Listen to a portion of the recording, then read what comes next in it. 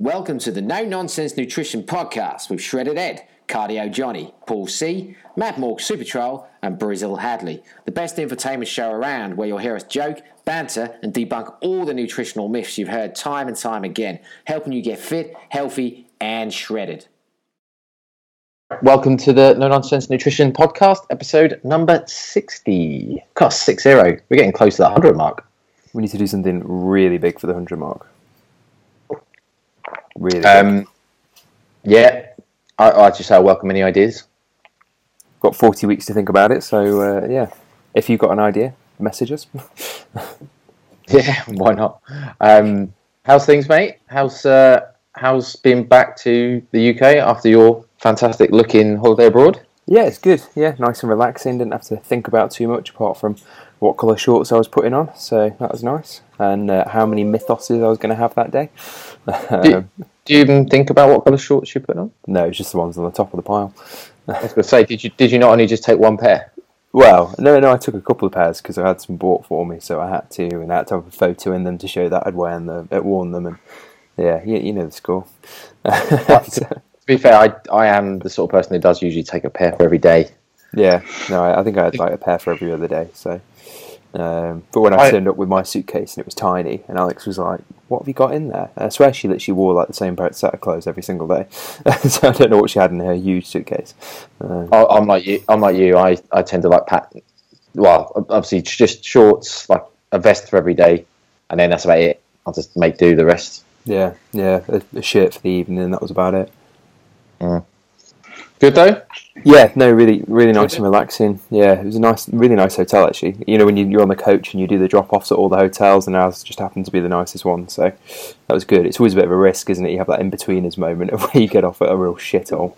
Yeah, well, I remember very, very vividly, it would have been about 2010, me and Jenna went to Dominican Republic, and there's a load of really rowdy Welsh guys, sort of middle-aged Welsh guys on our coach. And they're all drunk, must have been from the flight or whatever. But they were, or when we were getting to this hotel, we turned up at this like Caribbean-looking village, and to be fair, it looked really shoddy. And there's all like multicolored buildings. Not that, I mean, it is quite typically kind of or stereotypically Caribbean, but there's all these like shoddy multicolored buildings. I heard one of them go, "I hope I'm not. I'm not going to do it in a Johnny accent, by the way. But I said, I hope I'm not staying here. This looks like Butlins." Because it looks like Butlins. And I was like, and they went, Mr. and Mrs. Hadley? I was like, oh, fuck. We did actually move. We actually moved hotels. The only time I've ever done a holiday. But I paid like a shit ton loads more money to move hotels because we were there one night and just got up next morning. We were both so unhappy. We were just like, oh, we just need to move. So we ended up just moving to a different hotel down the beach. But, yeah. I like the Dominican. It was nice. It was a bit too resourcey for me. I can't do sitting down every day, all day. But I quite like the Dominican. It was yeah, nice. We've been a few times. Usually south side because obviously it's actually on the Caribbean Sea, which is a lot nicer. But like Punta Cana or Bavaro, it's pretty nice. But was that like one of the first times we ever spoke when I put on Facebook that I was going to the Dominican, and then you asked me where I was staying? I don't remember. Oh, well, I do. Oh, sorry, mate. Obviously meant more to you than me. I just remember the little things. Right, I think we need to swiftly move on because we've got a rather large man. Yeah, he's looking angry because he's waiting. He's not eaten in the last 5 minutes. Right, so he's got some snacks. They're not very high protein. Christ. Oh, I know. Yeah, I was going to make a joke then. I thought best not. Let's introduce our guest because he's had to sit and listen to us make chitter chatter. So today we have Stephen Cassidy. Hello, mate. Morning, guys. Morning. How's it going? Yeah, not bad. Apart from being dragged out of bed at this time in the morning. You said you're up early, didn't you? Yeah, I was up early because Emma was up. Yeah. Hair dryer going, makeup on, doors banging. Not much of a choice. She off to the salon. Yep, she's off. Supposed to have the little one, but she's had a sleepover, so a night to herself. We had snacks and I had one whole beer. Oh wow! Went wild. I was going to say, let's keep it rated 8 or not rated 18. Let's keep it PG, rated PG. You know, you don't need to know what you had with your night to yourself. Yeah. Yeah, falling asleep on the couch as usual.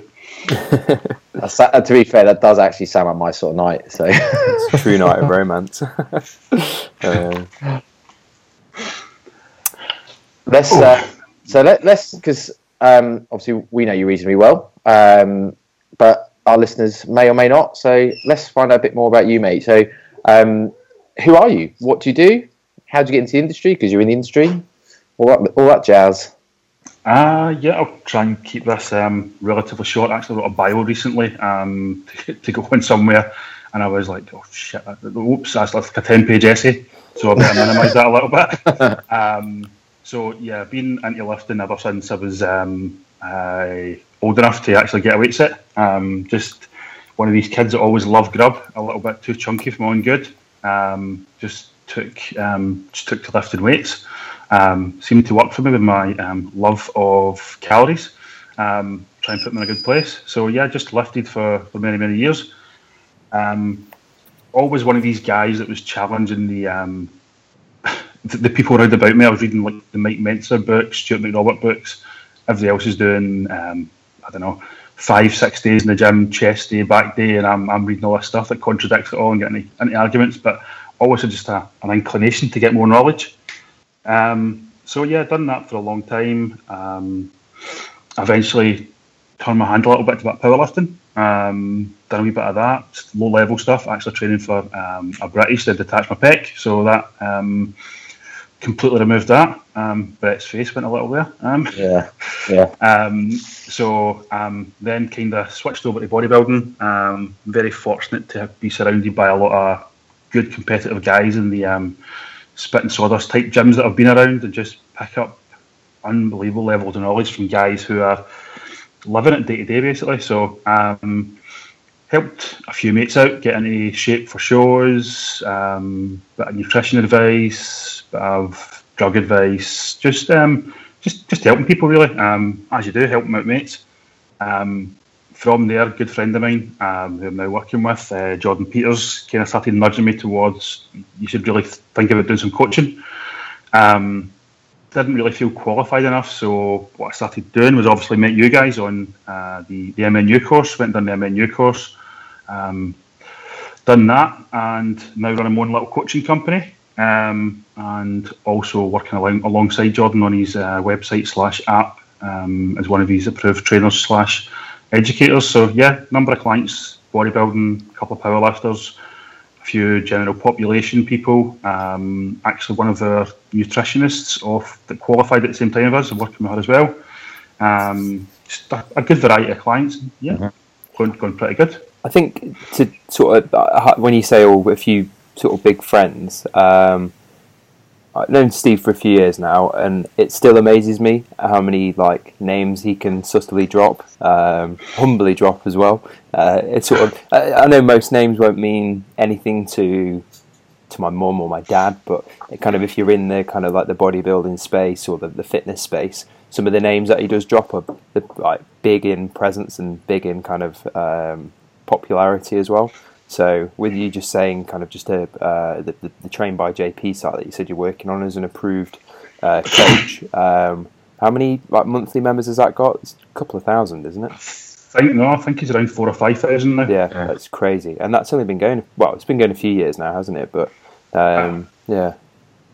Yeah, I mean, Jordan's been going the Train by JP thing, just coaching himself for quite some time. I mean, I wouldn't sit and plug him too much, but yeah, the app itself is, for anyone that's into bodybuilding, it really is a phenomenal resource. I mean, he's only charging like £7 a month. Yeah. And he's just started uploading videos now of him executing like a multitude of different exercises. So there's no reason to get your form wrong. There's discussion on there of everything. I mean, hopefully we'll go into some of this in a bit, but there's open discussion of everything. Exactly what he does, what he eats, when he sleeps, what he trains, what he uses, and again he also sponsors other pro athletes who are on there as well. And also, we just can't fail to mention his partner Corinne. Corinne's a pro powerlifter. I think she turned pro in one of the federations of bodybuilding. She's now chasing an IFBB pro card. She's an MSc, going to be doing a PhD, and a phenomenal coach, unbelievable mind. And you just get access to all this information and everything they're doing every month for like a few pounds. Yeah, it's crazy. Yeah, I think maybe like, 'cause obviously the episode is not about Jordan necessarily, but obviously that don't know him, he is an assisted bodybuilder. So, which those who've ever seen him will know that. He's definitely wider than he is tall. Yeah, I regularly make the comment, he's actually really hard to hug. He's really hard to get your arm around. Yeah, I mean that genuinely. He's really quite hard to give a hug to. You're like kind of stretching around the barrel, kind of give him that kind of get the arm around the back. But again, a gentleman as well, a really nice guy. Also. Yeah, he is. Just before we move on, I saw Jordan obviously at Body Power, not this one, the one before. And to be honest, I will openly admit, I've known him for ages, but I haven't really paid too much attention to him, his content, because I guess like the assistant side of bodybuilding hasn't necessarily been like the biggest interest of mine, so I've kind of not really delved too much into it.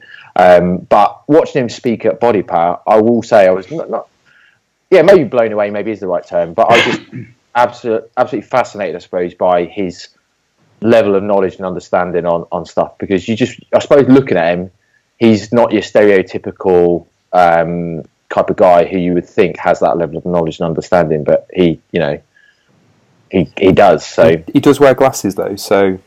Oh sure, yeah. I mean, he takes his glasses off. You think, oh, what meathead? He puts the glass on. All of a sudden, it's Clark Kent of bloody bodybuilding. Yeah, I had that recently. I got my eyes tested, and they were like, it's very borderline. You don't really need them. No. Give me them. Yeah, exactly. Yeah. 10% less meathead. Just add glasses. Yeah, I would say you've now got like another whole range of clients to go just because you've got glasses as well. Yeah. If we can just start dressing appropriately, I might pick up a few more. Stop wearing Marvel t-shirts. I'm sure you do all right. So yeah, I mean, I guess like for me, obviously, like the reason we wanted you on is because like the stuff Jordan says about you in terms of like being an absolute go-to guy for him when even he doesn't know stuff.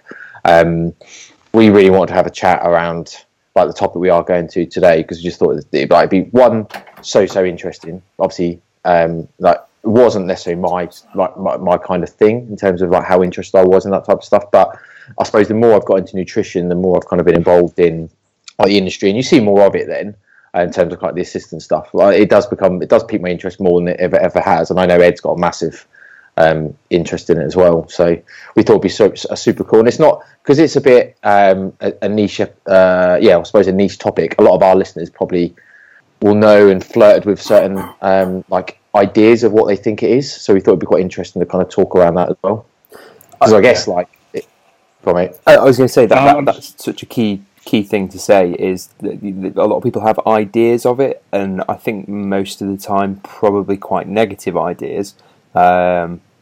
But it's because I think it's like anything, isn't it? Like, if you say to people, "Oh, how'd you diet?" There's 20 million different ideas there, and I think it's similar with the assisted side. And I'm sure we will go into this, but I think if we pooled the listeners, all 6 of them now, and said, what's your idea of performance enhancing drugs? What's your what do you think they are? How do you think they affect you? Are they going to kill you? All that sort of stuff. I think we would get 6 completely different replies, because it's not openly talked about, and it's because it's not. Well, it is, but just not in the general public kind of realm. So I think that's kind of be really cool to go into it on this level, just to, not because everybody on the podcast and all of us want to jump on gear, but because it's good to have a knowledge of something that you don't particularly know about, so you don't misinform other people. Yeah, totally. I guess like maybe we should. Well, mate, you go. Yeah, I was going to say one of the biggest things again, this is what Jordan does, but not just Jordan. I mean, I've worked another thing. I've helped out at various NHS clinics and stuff like that as well. Done drop-ins, not so much recently, maybe a few years back. Again, I think Ed's definitely aware of, I'm not just about Celebrate. Dave Crossland, who runs, Dave. So myself and Dave, a couple of guys a few years back, done some clinics with the NHS, and it's more just about being open about the topic. And the thing is, like anything that's kind of grey area, illegal, a bit dodgy, a bit iffy, it's the majority of information out there is Chinese whispers. There's very little real science. I mean, even a lot of what we'll go into is kind of extrapolating what you can from some studies and kind of like bro science and the rest of it, and kind of through experience, because it's not something that's done a lot. But the more open you can be about information, how you do it, why you do it, what causes this, what causes that. If you get this issue, do this. It just promotes safer use. You're never going to have completely safe use, but if it's safer and managed and kind of educated in at least some manner, the chances are it's going to be a better situation than the big guy at the gym hands you stuff and just tells you to take as much as obviously he thinks he can get out of you profit wise. Yeah, stick this in your arse and don't ask any questions. Mate, That's a big extreme, I was going to say, quite personal, like, mate. Don't tell anybody. Well, it's scary though when you listen to some. Do you listen to the Size Game podcast at all, Steve? I've listened to some of them, not all of them. Some of the more recent ones, particularly. Obviously, the James and Luke are both sponsored by Jordan as well and working on the site. So yeah, I've kind of listened to some, not all, but yeah, I've listened to a fair bit of them. Yeah, because in that it was crazy listening to. It was probably one of the older episodes, but when they were all talking about kind of how they got into it a little bit, and one of the other hosts, Banji, he basically said that the guy in his gym, or a guy who he approached for coaching, just said, here, we're going to take some of this and take some of that, and we're going to have a party. And that was all the description he had of how to start taking things. And I think that just sort of summarises sometimes what the knowledge of the people who are taking things and then are trying to pass it on to other people is a little bit scary. Yeah, well, even when Brett said, kind of mentioned the topic, and I went, well, can we be a bit more specific so I know what we're talking about? And obviously, if you're not in that area, then you're just like, no, we'll just talk about it. And I'm like, well, it's to people who are doing this day to day, it's like discussing flavours of protein. It's a normal thing. And I know for people who don't do it, it seems like this very kind of dark corner subject and whatever. But for the people who are doing it and kind of the upper level competitors who have assisted bodybuilding, it's just like discussing what's your favourite flavour of protein. It's so open. It's so it's such a huge subject. I mean, it's not the PEDs, PEDs doesn't just cover steroids. It covers a multitude of things, and there's so many of them are becoming mainstream of being said in such blasé terms. I mean, you've probably all heard, I don't know, just somebody at the gym wanting to lose a few pounds and going, I'm going to get clean. And you're like, do you even know what that is? I mean, why it's... And it's purely because, as you say, the guy selling it at the gym goes, well, this will make you drop a few pounds. And it's just seen as a quick fix. So many of the terms are becoming mainstream for the wrong reasons.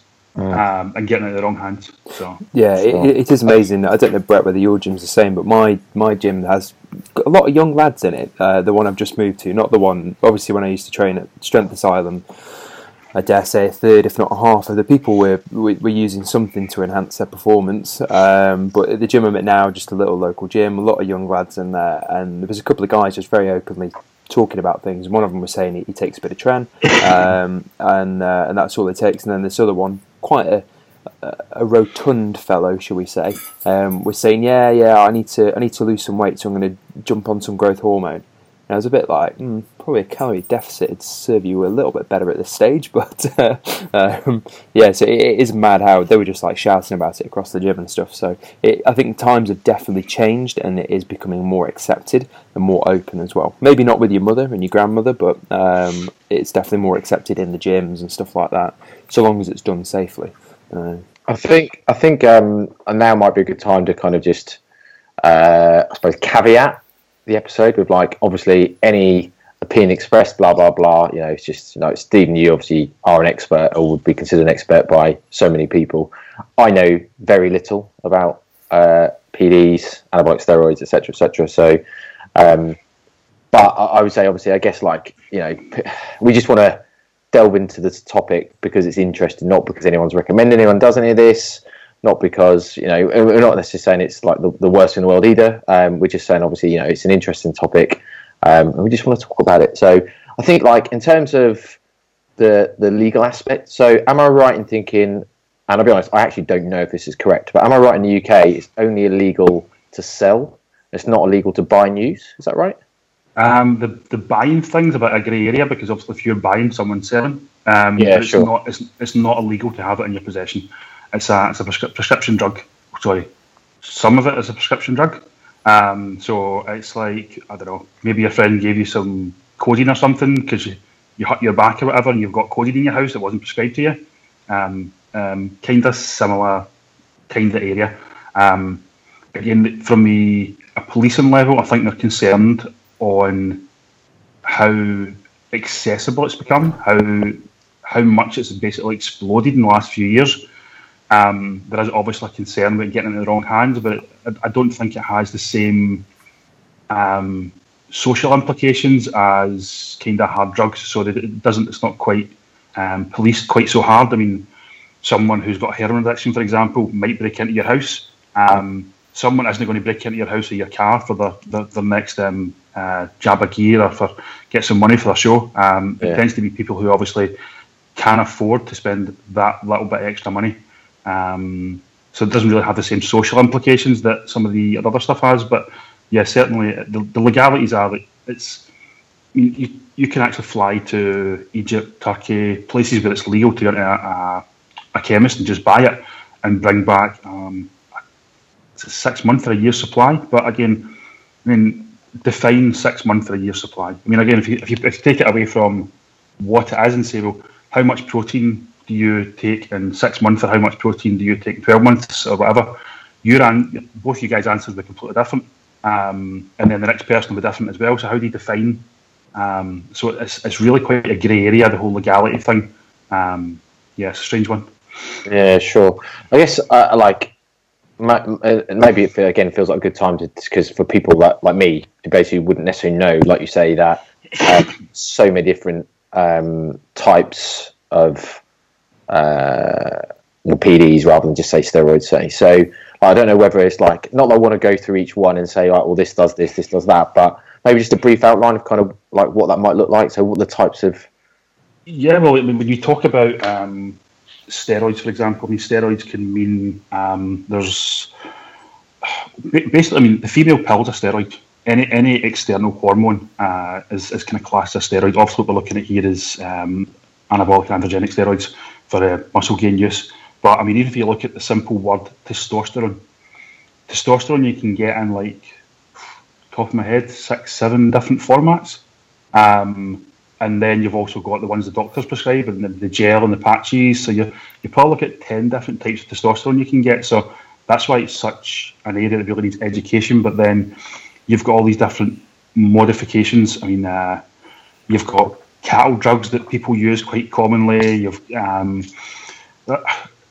Steroids hasn't really changed much since probably the 50s, 60s, since it kind of first really was kind of chemically created.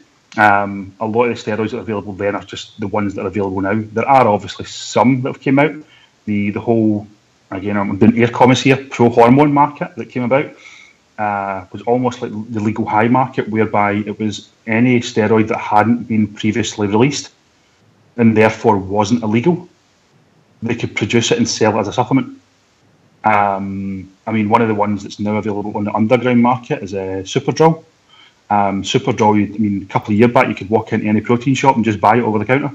And it's one of the most potent oral steroids you can get. Phenomenal stuff. But moving on to steroids, you've got, as Ed mentioned earlier, growth hormone. People are using various different types of insulin as well. Thyroid hormone. There's various different types of fat burners. Clen, we mentioned earlier, clenbuterol works on beta receptors. Again, Clen used to be fed to pigs to fatten them up, obviously much higher doses, because at higher doses is also anabolic. You've got the usual stimulants, which is a multitude of stimulants. There's appetite suppressants. There's even the tanning drug, melanotan. I mean, if you're looking at performance enhancing drugs, melanotan's quite obviously part of an assisted bodybuilder's arsenal to get a good base coat tan before they get a tan on. I mean, it's the whole. I prep natural and assisted athletes. I don't just have assisted; I've got natural athletes as well. And as soon as I hit a stumbling block with an assisted athlete, it's like, well, let's open a toolbox and see what's next. With a natural athlete, you're like, okay, mate, so how much less food can you cope with, and how much more cardio can your knees take? It's just such a different world. I mean, the basic premise is the same: calorie deficit, protein feeding, all this good stuff that you guys will do with your clients as well. The basic premise is the same, but the number of options and tools you have to utilise to manipulate the factors it's almost endless these days. Yeah. Would you say, I suppose, like, so the basics are the same is probably the best way to describe it. So you would kind of like hit your main basic stuff for both of those types, so your assisted and non-assisted. But like, I suppose the point you're making in that once they're covered and then people want to take things to the next level, that's when you got all these extra tools you can use for an assisted person than you would do somebody who isn't. One of the biggest tools for an assisted person on a bodybuilding prep, or any diet for that example, but bodybuilding prep is obviously one that tends to kind of have the most extreme results, is thyroid hormone. You guys will know that the whole metabolic slowdown thing, one of the biggest components of that is thyroid. So as soon as I find that I've got a client whose metabolism is slowing down, I've manipulated calories, I've increased cardio, and I'm just not getting, I'm obviously realising that the numbers aren't quite adding up here, so there's a metabolic change happening. I can just I can advise them that this is something, again, look at the legalities here. People come to me and obviously I can help them advise what they can choose to take. I'm not telling them to take it, but if we say thyroid hormone, replacement dose, bang, you've reversed not all of the metabolic changes, but you have reversed a huge component of it. And you can then continue into the show, keeping food higher, cardio lower, and obviously retaining more muscle mass. It's a huge tool. I mean, I've just had an athlete who placed third. It was his very first show there, UKD FBA, completely natural, and we were almost having to get the guy a hip and knee replacement. The amount of cardio I was doing by the end of it, just to try and get the fat off. Obviously, first prep's always the hardest, getting that kind of nitty-gritty fat levels off. Thankfully, he placed third in a category of, I think, maybe 16, so it was a good result for us. But yeah, it's just such a different mindset to prep. Is it if I was going to just quickly off the back of that, is it easier to coach assisted athletes or natural athletes? If you again, I'm being cocky. If you know what you're doing, yeah, it's easier to coach an assisted athlete. I think there's a lot more can go wrong with an assisted athlete.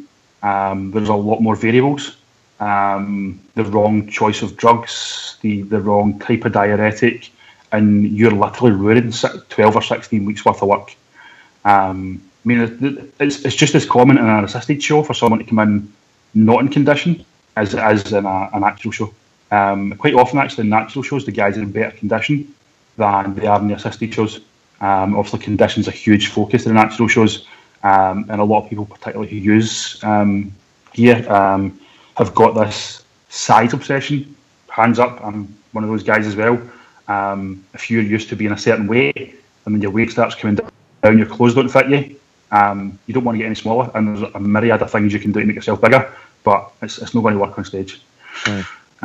Condition tends to win shows in assisted and non. So getting into condition is a key component. But yeah, if you know what you're doing, it can be easier. Yeah. Yeah, I remember, I think it was Steve Hall's podcast where he had John Meadows on talking about that type of stuff, saying that how it's like very easy to get assisted people wrong if you don't know what you're doing. And obviously a lot of people's approaches to it, if they don't quite have the knowledge, is just like up dosage, that kind of, it's not, and obviously it's not that easy, because like you say, if you get things like your diuretics wrong or whatever else, I mean, obviously I don't know, but whatever combinations of medication they are taking. I guess if it all goes wrong, you can not only ruin 16 weeks worth of work, as you put it, but I guess there's obviously a serious risk to health as well. Yeah, no, it's again, I'll be careful here. A young lad died at a show just a couple months back, and again, I can't comment on what's done. Don't know anything about the lad, but there's discussion, rumours of types of diuretic use, and if that is the case, obviously I don't know if that is the case, that someone who doesn't understand diuretics is giving someone them without understanding the implications, then yeah, it's really, really sad. Yeah, I mean, hugely negligent.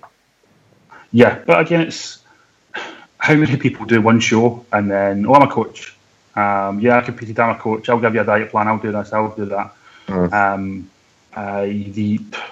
The number of people who have a coach and ask me questions about kind of nuances of, well, my coach said do this, and I want to do that, and you said this, and I'm like, you're paying a coach, listen to him. I mean, I'm not going to contradict anyone's coach, because if I tell you to do something, it's like any prep. There's not one right way to diet anyone. There's definitely some wrong ways to do it, right? But there's not one right way to do it. So, excuse me, sorry. Your coach might have a plan that I don't understand. It's something that I've never thought about. I don't know everything. No one does. So I'm not going to interfere with that. It's maybe just not how I would do it. And again, actually, we had the client in yesterday just come to see me, looking to kick off, and he was asking about this, that, whatever else. And he went, I've read a lot of Jordan stuff. And I went, no, I'm not Jordan. He said, we've been friends for like probably the best part of a decade now. But we're not the same person. We don't do things the same. There's a lot of similarities. We share a lot of beliefs, progressive resistance and whatever else. But no, we're not the same person. There's no right way to do it. But yeah, there's a lot more variables in the mix. Like you mentioned, the diuretics. A client of mine, go back now maybe a couple of years, very good friend as well. And we went to a show, I think it was Northumbria or something, one week. And it was the first show we'd done together. And he looked dreadful. He looked absolutely dreadful. So we were there with his partner, my partner, and my daughter, and I never spoke the whole way home.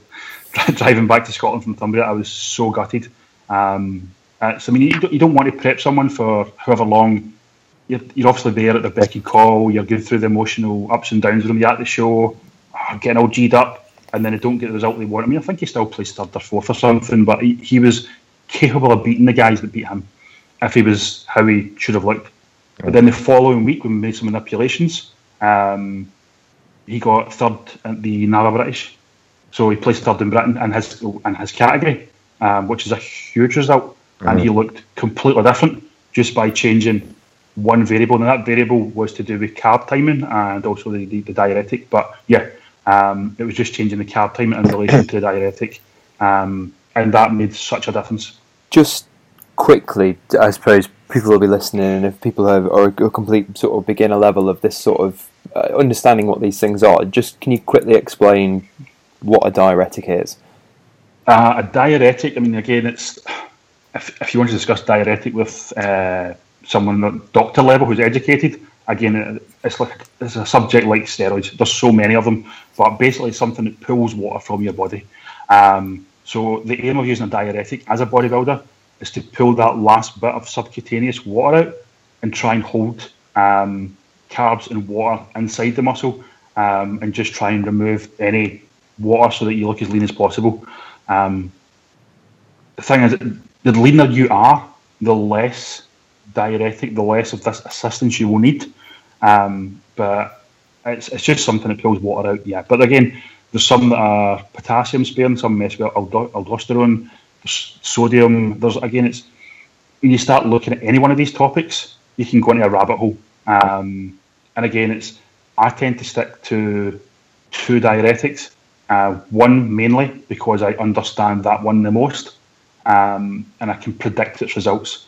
Again, you'll have other people who use different ones. I don't know them. Again, I'll get the books out. I'll read some studies, but these studies aren't being done on competitive bodybuilders. Single-digit body fat, looking to go on stage and pose. So you need to then try and take the information from medical study and try and transpose that and go, how is this going to work on a client? If a client's dieting for 12, 16 weeks, don't want to go, oh, do you want to try something new? And it completely ruins their whole prep. So, yeah, it's diuretic pulls water out of the body. So the less water, the more visible the muscles are, the leaner you look. Yeah. I just want to go back to the bit about covering the basics for assistance people. So if people aren't necessarily doing the basics, so I guess like the context might be someone that is, like the types of case studies maybe Ed's just talked about people in his gym. If they're not doing the basics right, what do you think people's chances, or how successful are they going to be in kind of achieving what they want to achieve? Just through the assistance. Like how, basically, I don't know if you give it a percentage of how, like, I don't know, if you're doing, if you're lifting properly, your nutrition's on point, and then they're assisted, you've got all the chance in the world. If they're not doing those basics, if they're just taking steroids, what difference would it actually make to someone? Yeah, again, if we go back to studies, then there's studies looking at people who were assisted, again, for medical reasons, but never exercised. They actually gained lean body mass and lost body fat. So, just the fact that your hormones are changing, there will be some assistance there that will help you change in a positive manner. I think probably the best way to describe it is just completely move away from the science and go, how many people in your gym, how many people around you do you know that use steroids? And how often? You'll get that, like newbie starting the gym, boom, instant gains. First cycle, boom, instant gains. Beyond that, how many guys in your gym change and get bigger, stronger, leaner, year on year? Very, very few. And so many of them rely on using gear, whatever else, just to maintain the level of physique that they've got and not to progress. Again, if that's what you want to do, if you're at a level where you think, I like how I look, I'm happy doing this, and I just want to maintain that, that's great. But very, very few of us go to the gym to stay the same. You want to make an improvement. Very few people really, really improve. And that's, again, I talk to a lot of people and they couldn't tell me how many calories they're consuming. They can't tell me their macro breakdown. They don't know much about their split. They don't know much. They don't log the lifts. They don't know the last time they actually kind of made any progress in strength. But they can tell me every milligram of every drug they're taking, and they know that inside out because that's the focus. That's the magic bullet, and it's just not. I'm guilty of it myself. Currently, I'm actually just back to holiday. Ended up on a drip with some possible food poisoning and stuff like that. I'm currently off cycle as well. I'm waiting on a second hernia up, so there's no point in me using anything.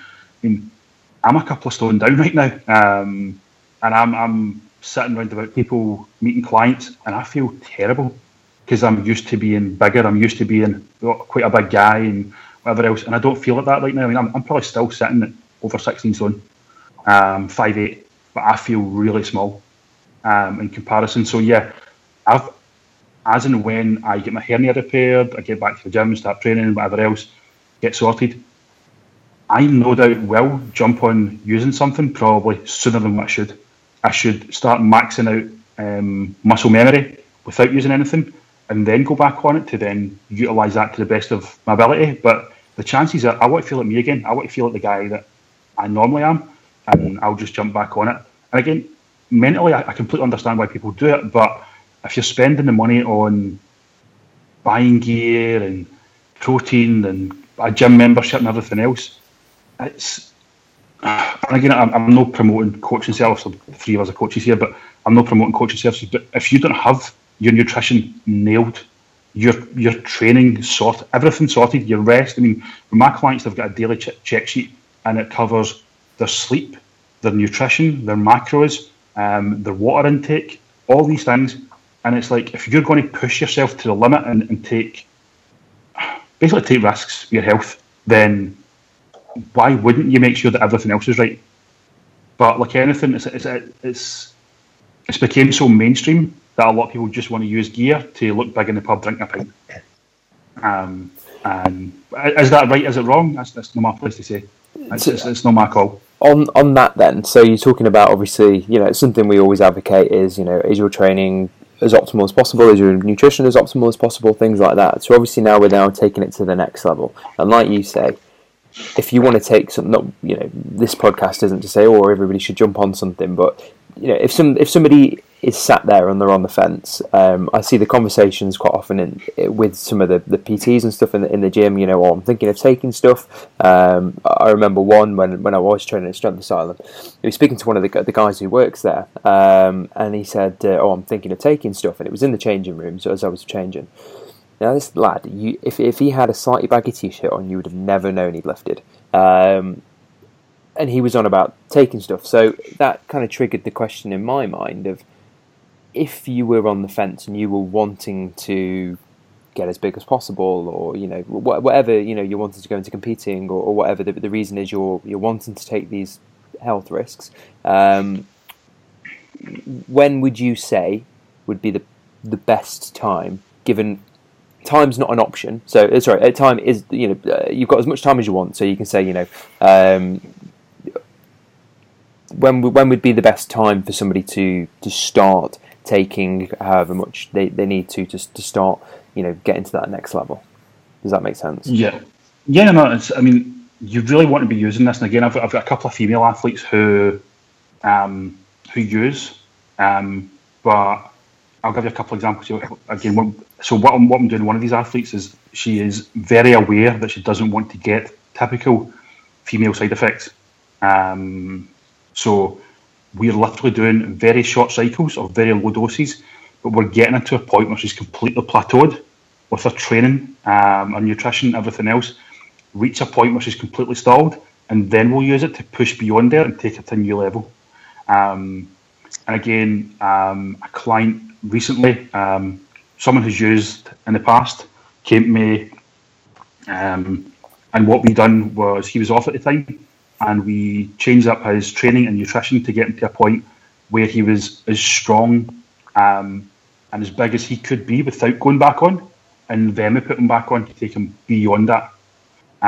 You're really looking for these things to kind of to supercharge what you're doing, to take you beyond the level of what you can achieve naturally. Obviously the utopia is that you maximise your natural gains, and then you start it. But it's ad infinitum, the line. Where do you draw as your natural gains? Obviously, they're going to slow down past a certain point, but where are your natural gains? I've trained from about 15. I had a multi-gym at 15-year-old. But I was in spit and sawdust gyms for years, and I used for the first time when I was 27. And I know teenagers who are using now. And it's not my place to say, is that right? I don't agree with it, but everybody's got to make their own choice to what they think's right for them. So yeah, ideally I would say maximise as much as possible your natural potential, and then use it to push beyond there. Yeah, because it's scary how young some of these lads are when they're taking things. Because you think, oh God, your genetic potential is definitely not that good at 17. With some lads, and it is scary, it is crazy, and I think, like we said before, that it's becoming more socially acceptable. So I suppose that's a bit of a negative thing of it. And I know the media will try and say, "Oh, Love Island's the cause of all overuse of steroids," and it's like, if those guys are taking steroids, some of them need their money back. But yeah. On that, I was going to say, obviously there was, and obviously it was what in the media, so I'm sure we can talk about it. But obviously Spencer Matthews admitted, didn't he, the guy made in Chelsea went on Celebrity Get Me Out of Here, what it was. He obviously got booted off, didn't he, because he admitted to obviously taking some form of drugs to obviously improve his physique, because he was concerned about being on the show and not looking in tip-top condition. And I guess, I know nothing about the guy. I don't watch the show or anything, so I don't really know kind of what his personality's like, but I guess maybe someone might have struggled with his appearance or his thing for all his life, and obviously in the public eye, when you're on a show like that, he just wants to look good. He don't want to, so I guess that's maybe easily why the same principle or concept of people in the gym, they all want to look good. That's why they're going there. Most people And obviously, I'm sure you guys will say for clients as well, this maybe not so many of the types of people you're getting from competitive athletes, Steve, but like your general pop person that comes to you, more often than not, is usually their motivation is they want to look better. They might leave that way, and they might you might coach them through some of the more healthier habits and coach them into having kind of a bit more of a different motivational point in terms of health or other reasons, something a bit more deeper. But generally, they come to you to start with saying they want to look better, and that is usually because they just felt uncomfortable with their life around how they look. I suppose I know my realm into the gym, into even this industry, completely came from that. Yeah, I mean, it's the huge upsurge now in bodybuilding. I've actually been fortunate enough in the last year to be asked to compare, MC, whatever the word is, a couple of the PCA shows. Nothing too far down south of it. I don't know how you guys would cope with the accent. So I've done that a couple of times, but the huge upsurge in the shows is in the men's physique and the ladies' bikini. It's at the lower levels. It's the bodybuilding, the actual how you would think of bodybuilding, the big brutes. It's not quite dying, but it's certainly not the most popular. And obviously, it's a lot of old school bodybuilders maybe don't appreciate the men's physique and whatever else. They're maybe not into it. And some of these guys have got phenomenal physiques, and are fantastic, but they're financially propping up the old school bodybuilding market, because I mean some of the bodybuilding classes I've seen have only got maybe 3-4 guys. I mean, it's not uncommon to have like one guy in a class. A men's physique class will be 16, 20, 25 guys. Again, the same with the ladies' bikini classes. And they've now split that up to junior bikini, masters bikini, normal bikini, and trained bikini. I mean, there's so many of them, but there's a huge upsurge, and I don't really think what you're down this again another rabbit hole of the whole how women's bodies are portrayed through the media, but it's just as bad with men's bodies. There is, as you're saying, I don't watch the kind of TV program and stuff like that, but I know who the guy is, and it's like obviously he's got a huge pressure to stay in shape. I mean, again, I'm making presumptions here, but let's look at the American stars, Mr. Schwarzenegger, Stallone, Mickey Rourke, even to a lesser extent, Jason Statham. I mean, the Rock's one for sure. It's slightly different over there, where you can go to your doctor and you can get prescribed hormones, and you can get prescribed growth hormone, testosterone, all these kind of things. But the male image has certainly changed dramatically. I mean, hugely changed. And there obviously is going to be pressure, especially on anyone in the media, to look good, basically year round. Which, as we know, it's got a photo shoot coming up, quick diet, bit of cardio, lose a few pounds. But maintaining that year round, if you're in the public eye, must be so much pressure. Mm-hmm. I just want to touch back on, so you mentioned around like being a bit different in America, and you've been able to go to a doctor and get them prescribed. I wanted to kind of like say, well, what do you think are like the health risks involved for two kind of scenarios? So one being kind of like almost that scenario where obviously it's different in America, but let's just bring it back to the UK. So imagine someone's obviously seeking support and help from an expert like yourself. What are the health risks of people that are kind of taking it properly? Because obviously I guess, and I am making assumptions, so correct me if I'm wrong, but I'm guessing there's always going to be some health risks involved taking any medication, no matter how well placed it is, compared to someone as well that is just getting off someone in I'll be honest, like in a gym changing room or, a back alley or whatever. Yeah. I guess like how would you kind of like give people advice in terms, because I know it's logical to say always go seek an expert opinion, obviously, but I guess like what really are the consequences of not doing that, I suppose, is the question I'm asking. Yeah.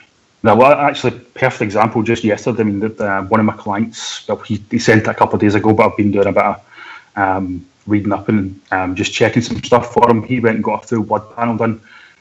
He's been to his GP, believes he has low hormone levels, low testosterone levels, been to his GP. You're within normal ranges, carry on. So he went and got some private testing done, and he is like, I mean, I think the reference range is like from 8 nanomoles to about 30 nanomoles, and he's like 9 point something. So he's at the very, very bottom of the reference range. You're talking a guy, I believe, top of my head, maybe mid-20s, late 20s or something, who should be, kind of at a reasonable level of testosterone, and his doctors just offer him no assistance whatsoever. So obviously he's then looking to supplement that himself, and kind of, whereas if that was in the States and you had a good medical insurance policy, obviously someone's paying for it, someone's making money off it, you're going to get help in a heartbeat. Going back to the health implications, it was a line from, what was that programme? Generation Iron, where they went to several doctors, and it's obviously, again, the legalities in the States are hugely different as well, but his line was, show me the bodies. So, show me who's dying from steroid use. And I wouldn't go as far to say that no one has ever died from steroid use, but it's usually through long-term abuse and not getting any assistance or support to look at your health markers. If you're doing something that's going to increase your blood pressure, which training does anyway. Everyone who trains will have an enlarged heart. They'll have their creatinine levels will be maybe not off the charts, but they'll be out of whack. There's various things just by training that if your doctor didn't know you lifted, this isn't quite right. So again, it can affect kidneys, it can affect the liver.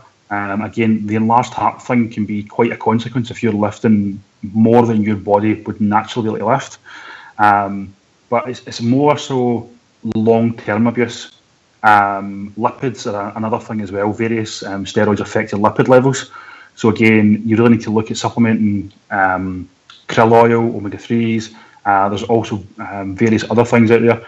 One of the other guys that works on the Trained by JP site, a guy called Dean St. Mark, who's I think he's a PhD in biology.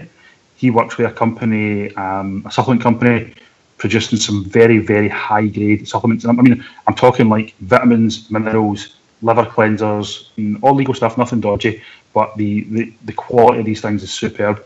Another one, a company called Strom, who made a product in conjunction with Dave Crossland, which covers heart health, liver health, kidney health, blood pressure, everything all in one. And I've actually seen guys who are using this while on cycle, and their health markers are actually improving while they're on cycle, where obviously you'd expect that while you're using something, your health markers would slowly deteriorate. They're actually improving because of this product. So it's, again, the more mainstream it's becoming, obviously that is an issue, but again, there's a flip side to that where it's becoming more mainstream. So people are becoming more aware of the problems, and they're looking to solve those issues. If we touch back to Jordan, he probably spends more money on health supplements than he does on performance enhancing stuff.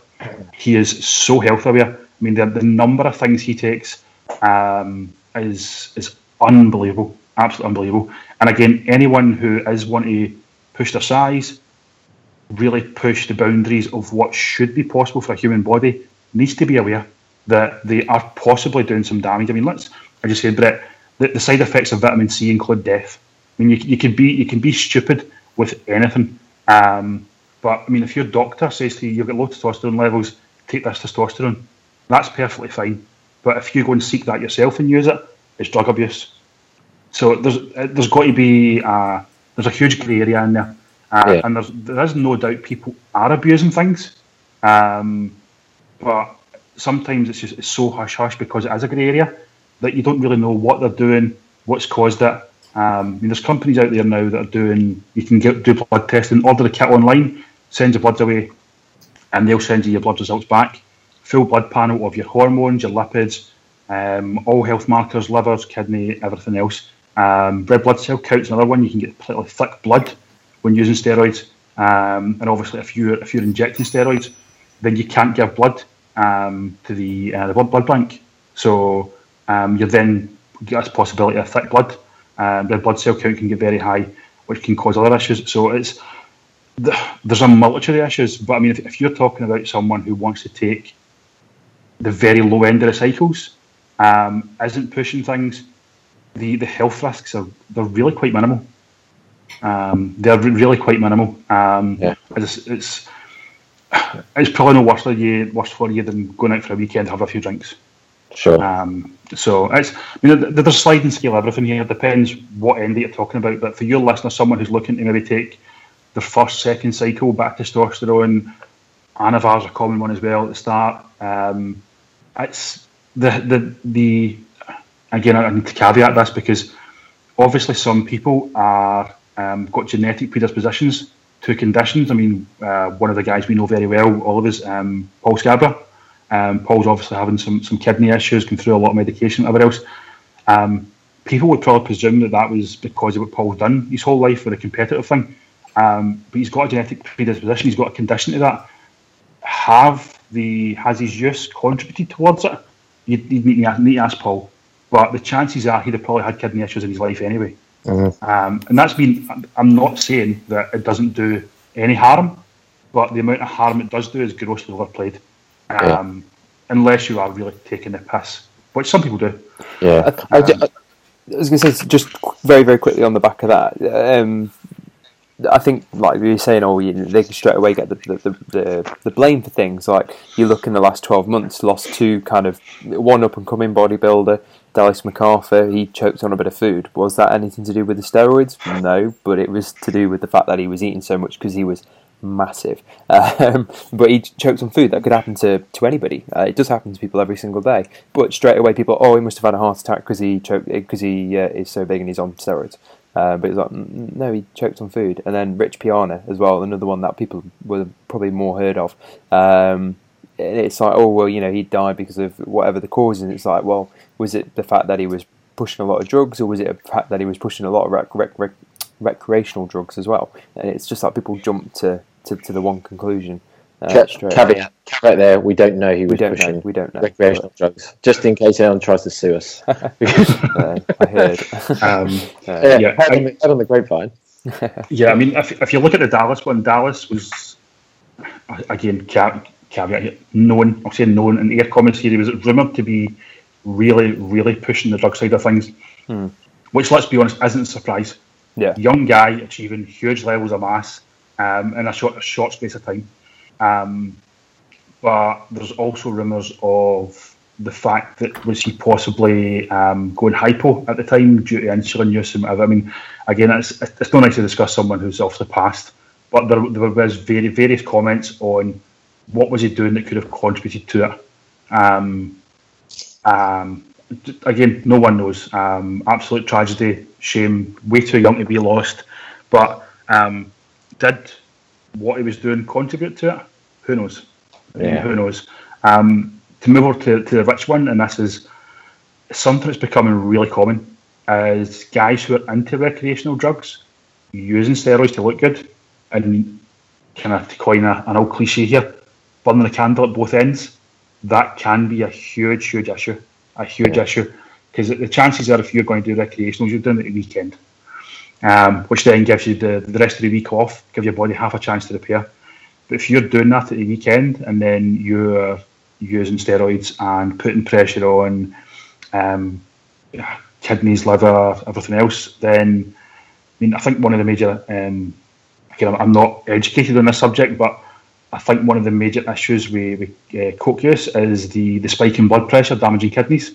So if your blood pressure is constantly elevated by high steroid use, and then you're doing that at the weekends and your body's never getting any kind of respite from it, it's obviously going to be an even larger contributing factor.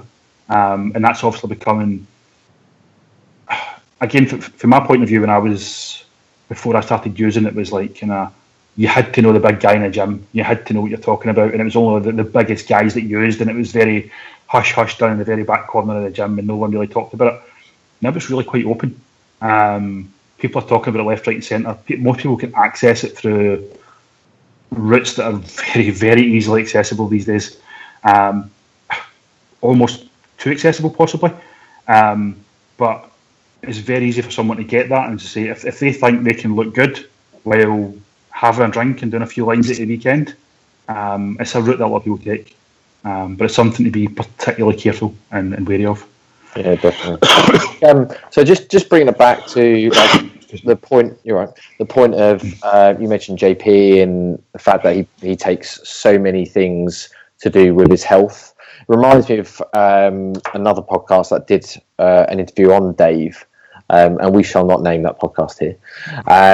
But he was talking about a couple of things. So one was kind of that point in that I remember him saying that the amount of actual anabolics he takes or whatever, or androgens, the cost of those, the amount of those is actually quite small. He said, I remember him saying, obviously, one of the biggest things is actually all of the other things you have to take to essentially put himself in the best possible place so that he's in the healthiest possible place as well. Because obviously, like you say, the focus on it is key. So I just want to bring it back to and highlight that, because I just want to ask the question, like, in terms of like the cost then. So what's like the typical amount of money people will spend on both those parts? So, and I suppose food as well. So obviously you've got the cost of the drugs, you've got the cost of all the other drugs you have to counteract the drugs, and then you've got the cost of all the food. Yeah, I mean, it's again, if we go back to the very basic side of looking at someone first cycle, you're probably looking at something like a couple hundred milligrams of testosterone, maybe 250, 300 milligrams of testosterone would be enough to give someone a very effective first cycle. Commonly quoted on most of the online forums is near maybe 500 milligrams of testosterone. Again, average male upper levels are kind of like maybe 50 milligrams per week, so you're looking at 5 times to 10 times your natural production. But pharmaceutical grade testosterone is commonly dosed at 250 milligrams per mil. So if you went for a very low end cycle and you used a typical underground lab type place, it would tend to come in like 10 mil vial. So if you're using 1 mil of that a week at 250 milligrams, which is probably 2.5 times a TRT type dose, then, I mean, again, it depends on who you're getting it from, where you are in the food chain and whatever else, but it's less than the cost of a protein. I mean, you're talking between 30 and 40 pounds. And at the lowest end of the dosing, that's going to last you 10 weeks, which is probably enough for a cycle. Yeah. So, I mean, minimal cost. Now, let's go for a very extreme example here. Austin Lloyd. I dare say you've probably seen something about him.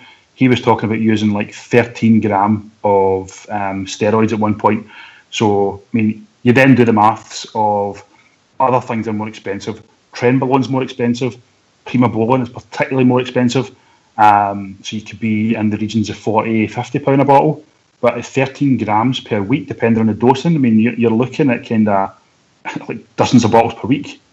So you're looking at hundreds of pounds, but then you're looking, as you say, are you also going to use growth hormone to support that? Growth hormone, again, the pharmaceutical stuff is very, very expensive.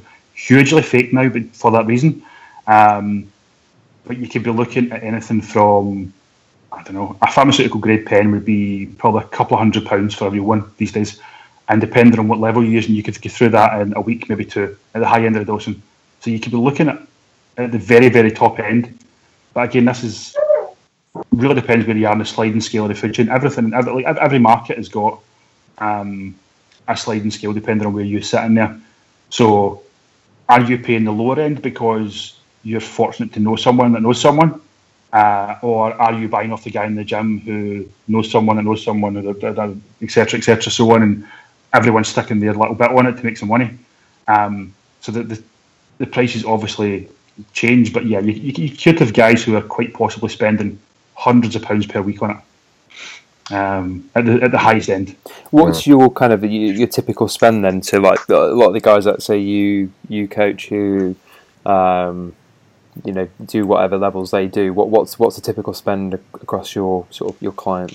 Again, there's a range of clients there, so it's hard to say. But if we go for, let's say, a typical intermediate cycle of a few hundred milligrams of testosterone, maybe a bit of nandrolone, and possibly an oral, you're looking at, let's say, do this in the head.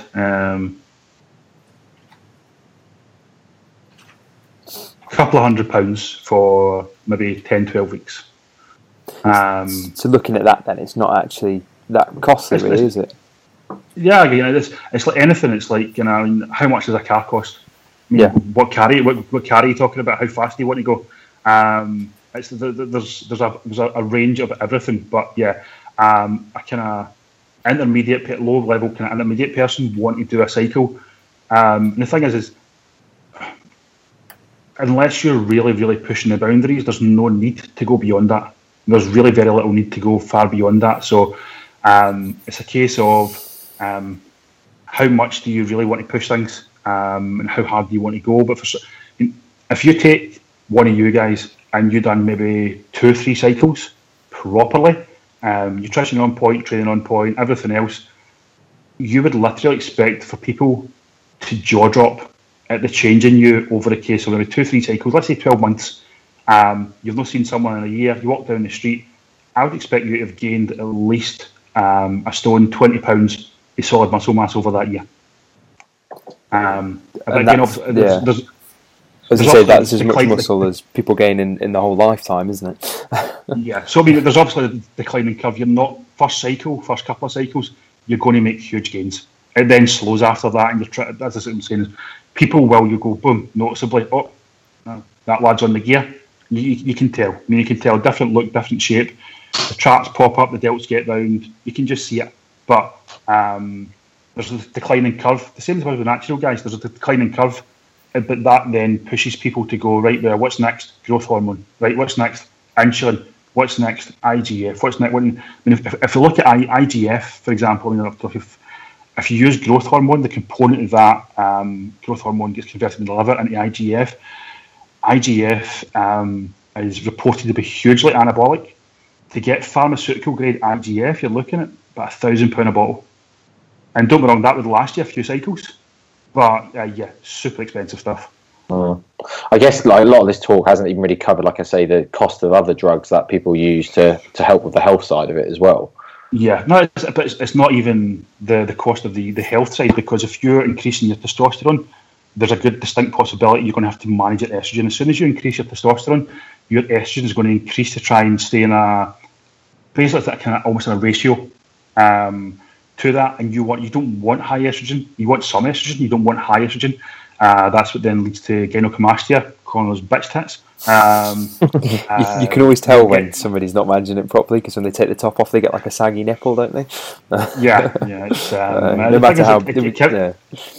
It's becoming more common as well in competitors to see them with. I mean, obviously, when we're kind of formed in the womb, up to a certain point, we're all kind of what's the word I'm looking for here? But we're both male and female up to a certain point. So men have nipples for basically no other reason than the fact that they were there. But you do still have the gland behind it, and if your estrogen levels or progesterone levels are high enough, that will start forming. And that's when you end up, even with guys on stage, and you can see this little pointy lump. Again, you've probably seen it in guys who've got it through teenage, just through hormone imbalance.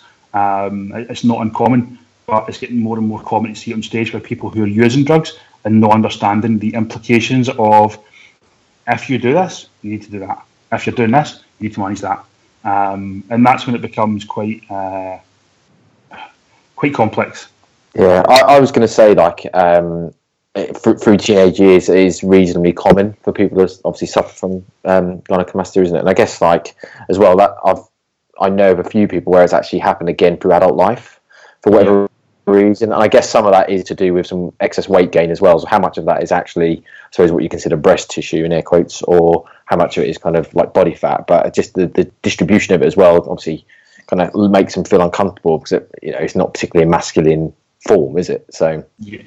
I mean, we're talking about on stage, I'm literally talking about something the size of a small coin, but when someone's at single-digit level body fat, it's clear to see that little lump in that corner kind of pointing out, which people should lose points for. A lot of top-end bodybuilders will actually go and get surgery and get the gland cut out completely, so it can't happen again. Yeah. Just to completely stop that being an issue. Yeah, sure. I mean, we had a question from someone in our nutrition group, Lena Fish. She asked, like, what are the chances of females developing females that obviously are taking drugs, developing like male characteristics? Sorry, carry on, mate. No, I was just saying, and she did go into like a couple of variants of what, again, air quotes, female-friendly types of drugs. So she mentioned like Anavar and Winstrol. So it's like a couple of drugs that are like a bit more female friendly, I guess. Like, I don't know if you want to cover anything on that. Yeah, no worries. I would draw a line there between Anavar and Winstrol and say Anavar is yeah, very, very commonly female friendly. Very low on the androgenic scale, but quite high in anabolic. I'll go into that in a second, actually, just realised we've covered that. But Winstrol is a lot stronger in the androgenic, but it also binds very strongly to what we call SHBG, sex hormone binding globulin. And that can increase male characteristics. Something that's quite potent, binding SHBG, can be a lot more potent. I mean, a lot of females use Winstrol to, again, here comes here, harden up closer to a show. But yeah, they're not quite on the same level, Anavar and Winstrol. Anavar, I mean, is prescribed for kids with burns as an anabolic to promote healing and all that sort of thing. Anavar's, again, sliding scale here. If you're talking about using 5 milligrams of Anavar, or are you talking about using 100, 100, 50, 200 milligrams, which has been 50 to 100 is a common male dose. About 10 milligrams is a common female dose. Again, I've seen females pushing up to 50 milligrams, which is kind of pushing things. I think the highest I've had a female client is about 20, coming up to a show. To the whole female thing, if you're going to use any external hormone which is going to promote androgenicity, then yeah, I mean, I don't want to get too personal, but yeah, there's a genital enlargement. There is increased hair growth. There's a deepening of the voice. Sometimes you can almost see a change in bone shape around the jaw, etc. I mean, but then that's hard to balance, because if someone becomes bigger and leaner, are they just looking more masculine in the face because they're leaner, which tends to be a more male characteristic, or is that a side effect of the drugs? But yeah, as I said, one of my female clients, we're looking, while she's competing, to probably do 2 cycles of Anavar per year. So one during her prep to hold on to muscle as the calories come down, to basically kind of minimise catabolism, and then one during the off season when we take her to a kind of peak level of strength, and we'll push beyond that to try and maximise muscle growth in the off season. But we're maybe talking about, let's say, 6 or 8 weeks each, and then spending another kind of 36 weeks, whatever, a year off and not using it. Quite often it's the length of time on that really causes the issues, because your body's not getting any downtime from it. Obviously, it's if you start digging around the net and start really digging into what some females are doing, I mean, let's be honest. This isn't my place to say, is this right, is it wrong? It's a personal choice. But you see some of the high-end physique bodybuilding female competitors, and they most certainly have developed male characteristics. Each person obviously has to draw their own line as to what they want to do, who they want to do it for, and what risks they're willing to take. And it's not my place to do that. I actually terminated a client because she pulled out a show and wouldn't come off the drug cycle we had her on. And I'm like, no, you need to take a bit of time off. And she refused to do it. And I'm like, I can't work with you. To me, it's not ethical. But I think there's possibly, is there a mental issue there that she feels she needs to prove something? I don't know. I'm not a psychologist, but yeah, it's grossly overplayed, because you tend to look at female bodybuilding as the big girls. But female bodybuilding these days is a huge percentage of bikini. There's a new class called wellness in one of the federation, which again is kind of sporty looking, and there's a push towards the lower end of things, where I would say it's probably not required. No doubt some women are doing it, some will, some won't, but again, that depends on your natural genetic ability, which again is another huge sliding scale. If you look at pictures of the likes of Lee Priest, when he was like 13, 14-year-old, most of us would kill for that level of muscularity and leanness. And unless someone was giving him stuff at that age, which I highly doubt, it just shows you how genetically predisposed he is to building muscle and having that shape. And most of us don't have that. So again, this is where the argument of what are the pros doing? Well, are they doing the same as I do? but they just get 10 times better results than what I do from it, or are they doing 10 times the drugs? From what I've seen, they're probably doing less than what a lot of guys in the gym are doing, and safer as well. Again, not all of them, but yeah.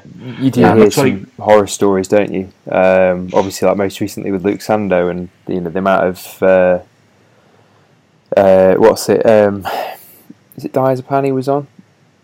No, Diazide. Diazide. Sorry, diazepam's something completely different. And you sort of so they do push it obviously at that pro level. But you do hear some horror stories. But just saying about the female competitors, they actually stopped doing women's bodybuilding, didn't they? In the IFBB, so in the pro ranks, they stopped that, and they said, right, okay, let's bring it down a class because it was getting ridiculous. Like they were bigger than most of the blokes. The thing to look at there is it's almost like kind of a self-fulfilling prophecy. If the person that wins is the most muscular, the leanest, the one with the densest muscle, as old style bodybuilding actually dictates that's the winner, and the chances are that's the female with the least female characteristics. So it goes back to that thing again of what are you willing to risk to be the best at your sport. I think there's a poll done with Olympic athletes like, would you take something that would kill you in 5 years if you got a gold? And a lot of them said yes. Yeah. So if you're up there on stage and you think someone's doing something you're not doing, and that's why they've beaten you, then it becomes a bit of a, what are you going to do? And I say that's where it becomes a very personal thing. Again, discussion with a new client I took on yesterday was, you tell me what your previous doses were. I'm not going to dictate to you steroid doses, because there's a huge sliding scale of how people react to stuff there. And like, tell me what you're used to doing, and we'll start probably lower than that, and then we'll start tapering for there and see what reaction we get, just to be safe. It's such a huge topic. I know obviously a lot of your listeners are kind of be looking and going, I just thought it was a few guys taking a few pills and a couple of injections to get big, but no, it's a massive scene. Huge. Yeah, definitely. Obviously, we've taken up loads of your time, mate, so I don't want to take up too much more. You've been very, very generous, and I'll be honest, I'm going to go as far as this is one of my favourite, if not the most favourite episode I've done so far. I've been saying for months about this episode, and everyone's like, I don't know. So just to prove I was right. I don't think I was one of the ones saying I don't know, but and also I'm not sure. I think it was more obviously. It's just for a lot of people, it's a controversial subject, and like Steve, like you said in your circles, this like talked about as if it's like any other supplement. Yeah, so no, it's perfect. No, do you want me to just run through the rest of the questions we had here, just try and quickly knock some of them off? Yeah, well, I've just got one more before we do, just because I don't know whether this will be in people's minds, and it's certainly in my mind, and I know you have kind of touched on it, but I was going to ask, like, how permanent are some of the adaptations to it? So you said about you come off your cycle and obviously you're so much weight down. I guess psychologically there's obviously a bit of a problem with a lot of people, and that you see the scale weight go down, and you obviously psychology are negative tuned to it, I suppose. But I guess like is it something like you're never going to ever be that big and it dramatically drops in terms of kind of like your muscle size if you stop, say, forever? Or is it something will there always be a bit of a hangover once you're taking it? Well, that again depends on how far beyond your genetic ability you've gone. I mean, if you look at Dorian Yates, for example, and Dorian still trains, whatever else, I mean, I think he still sits around like 17, 18 stone or something. He's still a muscular man, but he's not Dorian. He's not the guy that kind of we've seen in the 80s, that big hard gritty look. And he's still training. Is he still using as a testosterone replacement level thing? With the levels of gear use he had, the duration he had, it's quite possible that he's had to go into kind of like a testosterone replacement therapy type thing. That's just on that. It's just so people don't know. It's because obviously his body's naturally probably stopped producing testosterone for all the gear he's taken for so long. It's basically that's kind of where I am just now, is trying to recover that, which can be quite a lengthy process. Obviously, the longer you're on it and the harder the stuff you take, the more you take, the harder that becomes. But yeah, sorry, if you go back to what you're saying there. If you continue to train properly, eat properly, push yourself in the gym, again, you probably will be more muscular. Your body has kind of adapted to be bigger and stronger than it probably should have been. And just with levels of muscle memory, tendon strength, etc., the chances are you will retain some of that again, what percentage of that you're going to retain is completely genetic and down to how hard you really want to push yourself in the gym. And as we know, the other 23 hours of the day outside the gym, having the nutrition absolutely nailed. The big component there, which is a huge issue, again, hands up, I'm guilty of this one, is if you're not using something, then you think, well, what's the point of really making sure everything's right? I mean, I'll have a couple of beers the night. With me, I had hernia surgery in January, and my body's currently rejecting the mesh and it's pushing out through the umbilical hernia. Excuse me.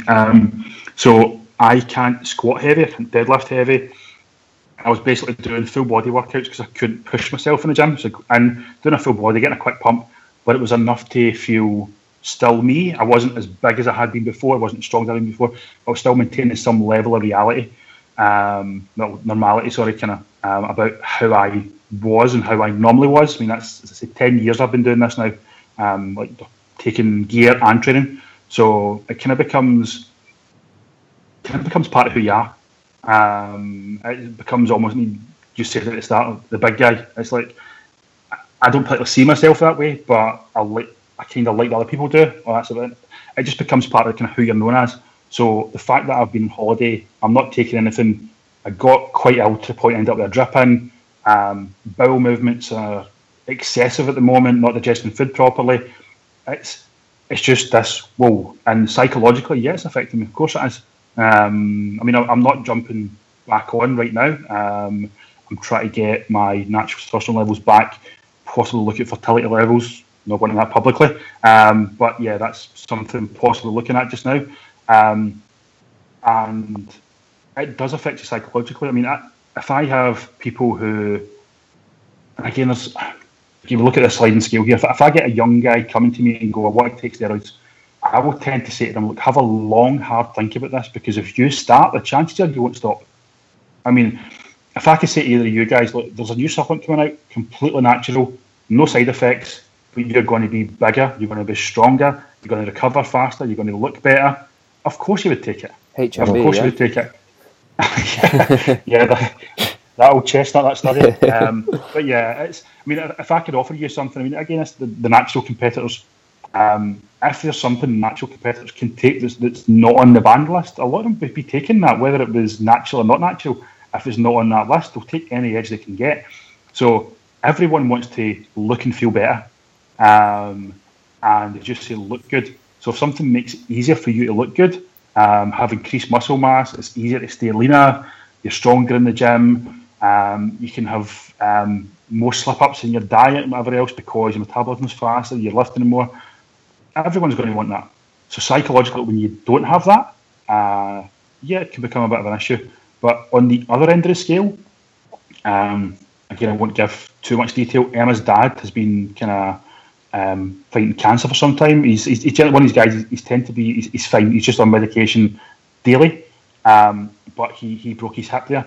And I've done a bit of research into various studies, and there's studies on actually females who have used nandrolone, commonly known as DECA, if anyone's kind of like the typical word, and the recovery, I think, was like 300% better on the women who were given the nandrolone for collagen increase, muscle strength increase, which is going to take the pressure off the bone and all that sort of thing.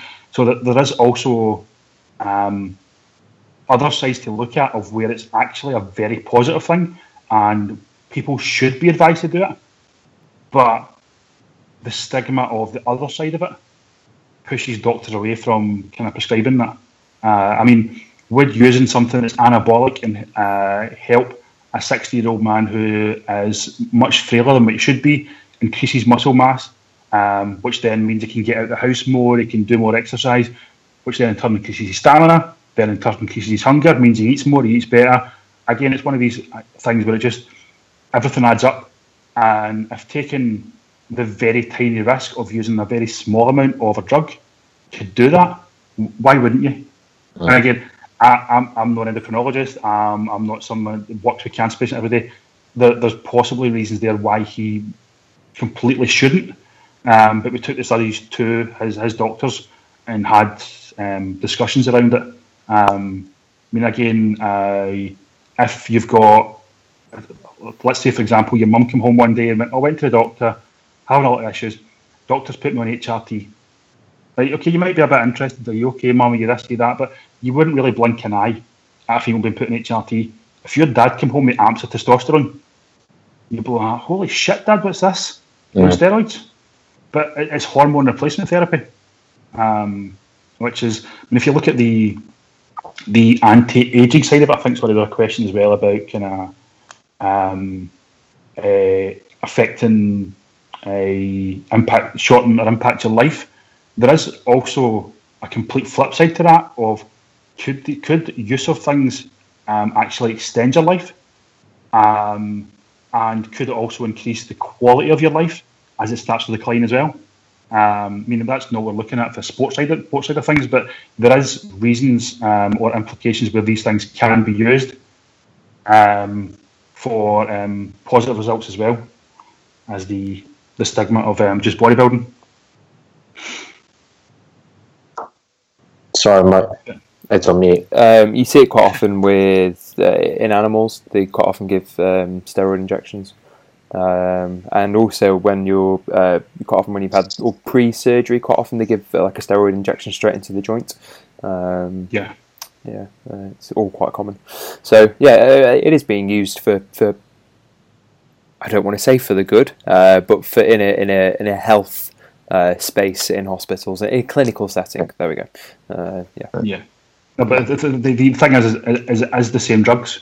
It's just they're being used for different reasons. But again, you could take that that point of view with opiates and kind of addicts as well. I mean, they're probably using the same drugs for pain relief as these people are using kind of to just cope with day-to-day life. It's like the hemp oils at the moment, isn't it? It's in the news quite a lot for people with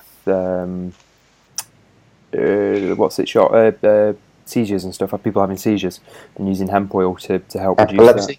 Epilepsy. I just can't get any of my words out this morning. It's still too early. Yeah, some of the results you see when you watch the videos on that stuff are astounding, absolutely astounding. Again, I'm not educated on it at all. I've been quite tempted with some of the CBD stuff, the non-THC CBD stuff. From talking to people, the relaxation, anti-inflammation. I mean, it certainly makes it interesting reading. Not something I've tried myself. But certainly something that I kind of have had my interest piqued a little bit to do some more looking into. Is there anything we haven't covered so far, mate, that you want to talk about? I'm actually just reading your questions here. I think we've gone through most of them. In some roundabout way. There was one along the lines of as less is more. Yeah. Again, it depends on what you're after. I mean, again, if you go onto the Train by JP site, there's also a question that was tied into this one about a beginner's guide. Again, I'm not promoting people just go and sign up to Jordan's site by any means, but he does have videos on how to do your first cycle. And again, from a beginner's point of view, you only need a small amount to make a big difference. It's, as I say, the natural hormone levels compared to using one shot, possibly 2 shots per week or whatever, you're looking at 5 times, 10 times your natural hormone levels. If you can't make some gains on that, you need to have a long, hard look at your training and nutrition. So yeah, it's less more. In some settings, be as safe as you can, use as little as you can, use it as safely as you can. Milk your cycles completely dry gains by making sure you're training hard enough and your nutrition's on point. Say doing a couple of cycles on small doses, you should be a very impressive physique. The guys at the upper echelons of this thing who are really pushing things, different ball game. It's not even worth discussing just now. And yeah, beginner's guide, to say there's tons of stuff on the net, but like anything on the net, it's not filtered. Just try and be careful where you get your info from, and that's why I say the Jordan site does have guides, and yes, there's a video on your first cycle, what to do and what to use, etc., and how to do it safely. And also there's forums on there to ask questions. So tons of info, and it's discussed very openly. Yeah, on that as well, just to add, I suppose, if you jumped straight in at the deep end and you were taking your testosterone, you were taking growth hormone, you were taking insulin, just because you got the money to do it, and if you were taking absolutely everything on your first cycle, where are you going to go for your next cycle? and the cycle after that. Yeah. It's like with calories, you're trying to gain weight or whatever. If you go straight to 5,000 calories a day, you're going to put on a whole ton of fat, but you've got nowhere to kind of It's the same thing with dieting, and that's what I'm saying. The number of tools there is assistance wise. So if I've got a client who is assisted that's dieting for a show, and I throw in every type of fat burner when they are 12 weeks out, what am I going to do when things stall? So I want to use good nutrition, good training, and manage everything to the point when things stall, and then I've got these tools, and then I can go, right, let's use these when the exact same thing you guys would do, your natural clients, you would do.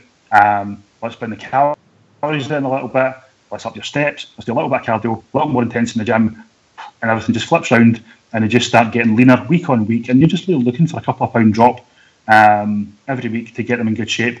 But when that stalls, if you've used all your tools by that point, which is the point I made earlier about people need to lose a few pounds and going, I'm going to get some Clen, I'm going to get some T3, I'm going to get some whatever else. You should really be using this, leaving this stuff until you actually stall, and then implementing this tool to push beyond there.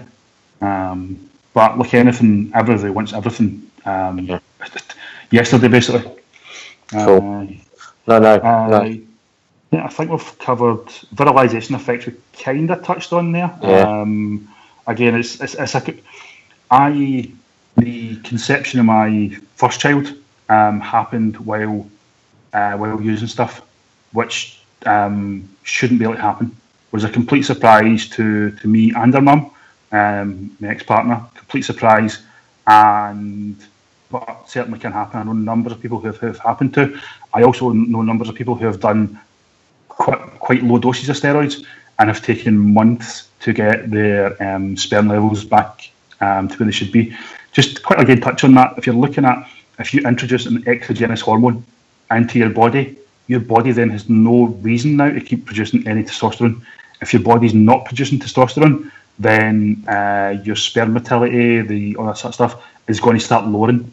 And the longer you spend on that and the more severe the drugs you're using are, the harder it is to recover from. There is, again, ways to use other drugs to offset that during your cycle, but again, it's kind of, again, one of the advanced stuff. TRT dosage, covered that. Side effects, mood, acne, and stuff like that was another one. Again, it comes down to your genetic predisposition. My same lady, actually, my daughter's mum works with a skincare company, so I'm very, very lucky to have access to various products where I can get good quality stuff and exfoliate and whatever else regularly. It's an increased amount of oil in the sebaceous glands. It's like being a teenager again. Your hormones are up, the amount of oil you're producing up, the pores get blocked, you get more spots. It's relatively simple as that. I do know some people have had severe acne from it, but it tends to be people with a history of acne. Again, if you're predisposed to something previously, the chances are if steroids are going to affect it, then you're going to have that issue. But when most people, I'm just saying, look, you just need to, you have a negative impact on your skin, spend more time caring for your skin. You have a negative impact on your liver, your kidneys, whatever else, spend more time, money, whatever it is, looking after them so that you can do this while, and again, I'm not saying 100% safe, but safer. Mm-hmm. And kind of, what's the word I'm looking for here? Sensible use. Seems to be, just quickly on that before we move on, that seems to be the case with a lot of things when I've kind of done my own research into it. If you have a history of something, taking things that are heightening the response of your hormones tend to heighten the response of that. So I think a big negative connotation with steroids is everybody's angry, everybody's fighty when they're on them. But if you're naturally an angry and a fighty person, then it's just going to heighten that. So it's not so much the steroids have caused them to be angry, it's more of a fact it's just heightened that within them. Am I right in saying that? I mean, again, if you're going to manipulate your hormone levels to be more male, let's say, more testosterone levels, then yeah, that level of male aggression is going to be increased. I mean, it's I've been listening a lot recently. He's quite common actually, that the people listen to him. Jordan B. Peterson, similar name but no relation to the other Jordan. and he talked about how so much of the prison population is male because of the aggressive levels. So if you're going to have higher hormone levels, the chances are you will be more aggressive. But again, there's two analogies I like to use here, trying to help people understand. A female on a period, fluctuating hormone levels, like moods up and down and whatever else.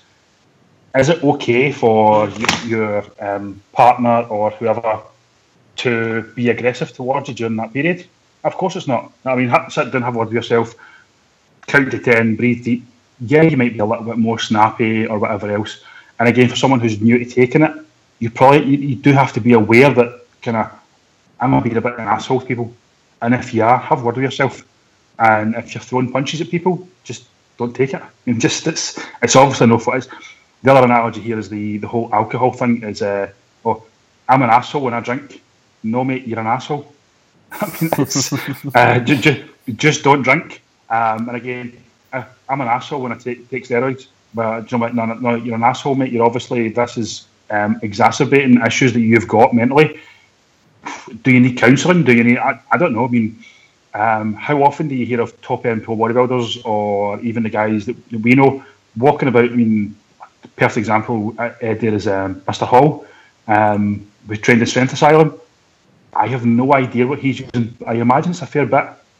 Did you ever see him punching people in the gym for getting in his way? No, of course not. It's self-control. It's like anything. You can't turn around and say, "Oh, I done that because of steroids." You done that because you're an asshole. Are you having a slightly shorter temper? Yeah. If you're no man enough to control your temper, you're no man enough to be using something. You throw in a diet, throw in a diet as well, and you get even snappier, and it's not the great combination. No, I mean, I've been there. I mean, I've been there dieting to the point, absolutely starving, short-tempered, whatever else. And the only person I probably wasn't an asshole to was my daughter, because it's now impossible to be. But I was probably less interested in playing with her and whatever else, which is one of the reasons that I do want to compete again, but I haven't in maybe 3 years or something. It's just such an all or nothing. It's an all-out commitment that consumes your whole life. And I'm been there, done that, and yeah, definitely want to do it again at some point. Things to prove to myself that I can be better than what I was the last time, etc.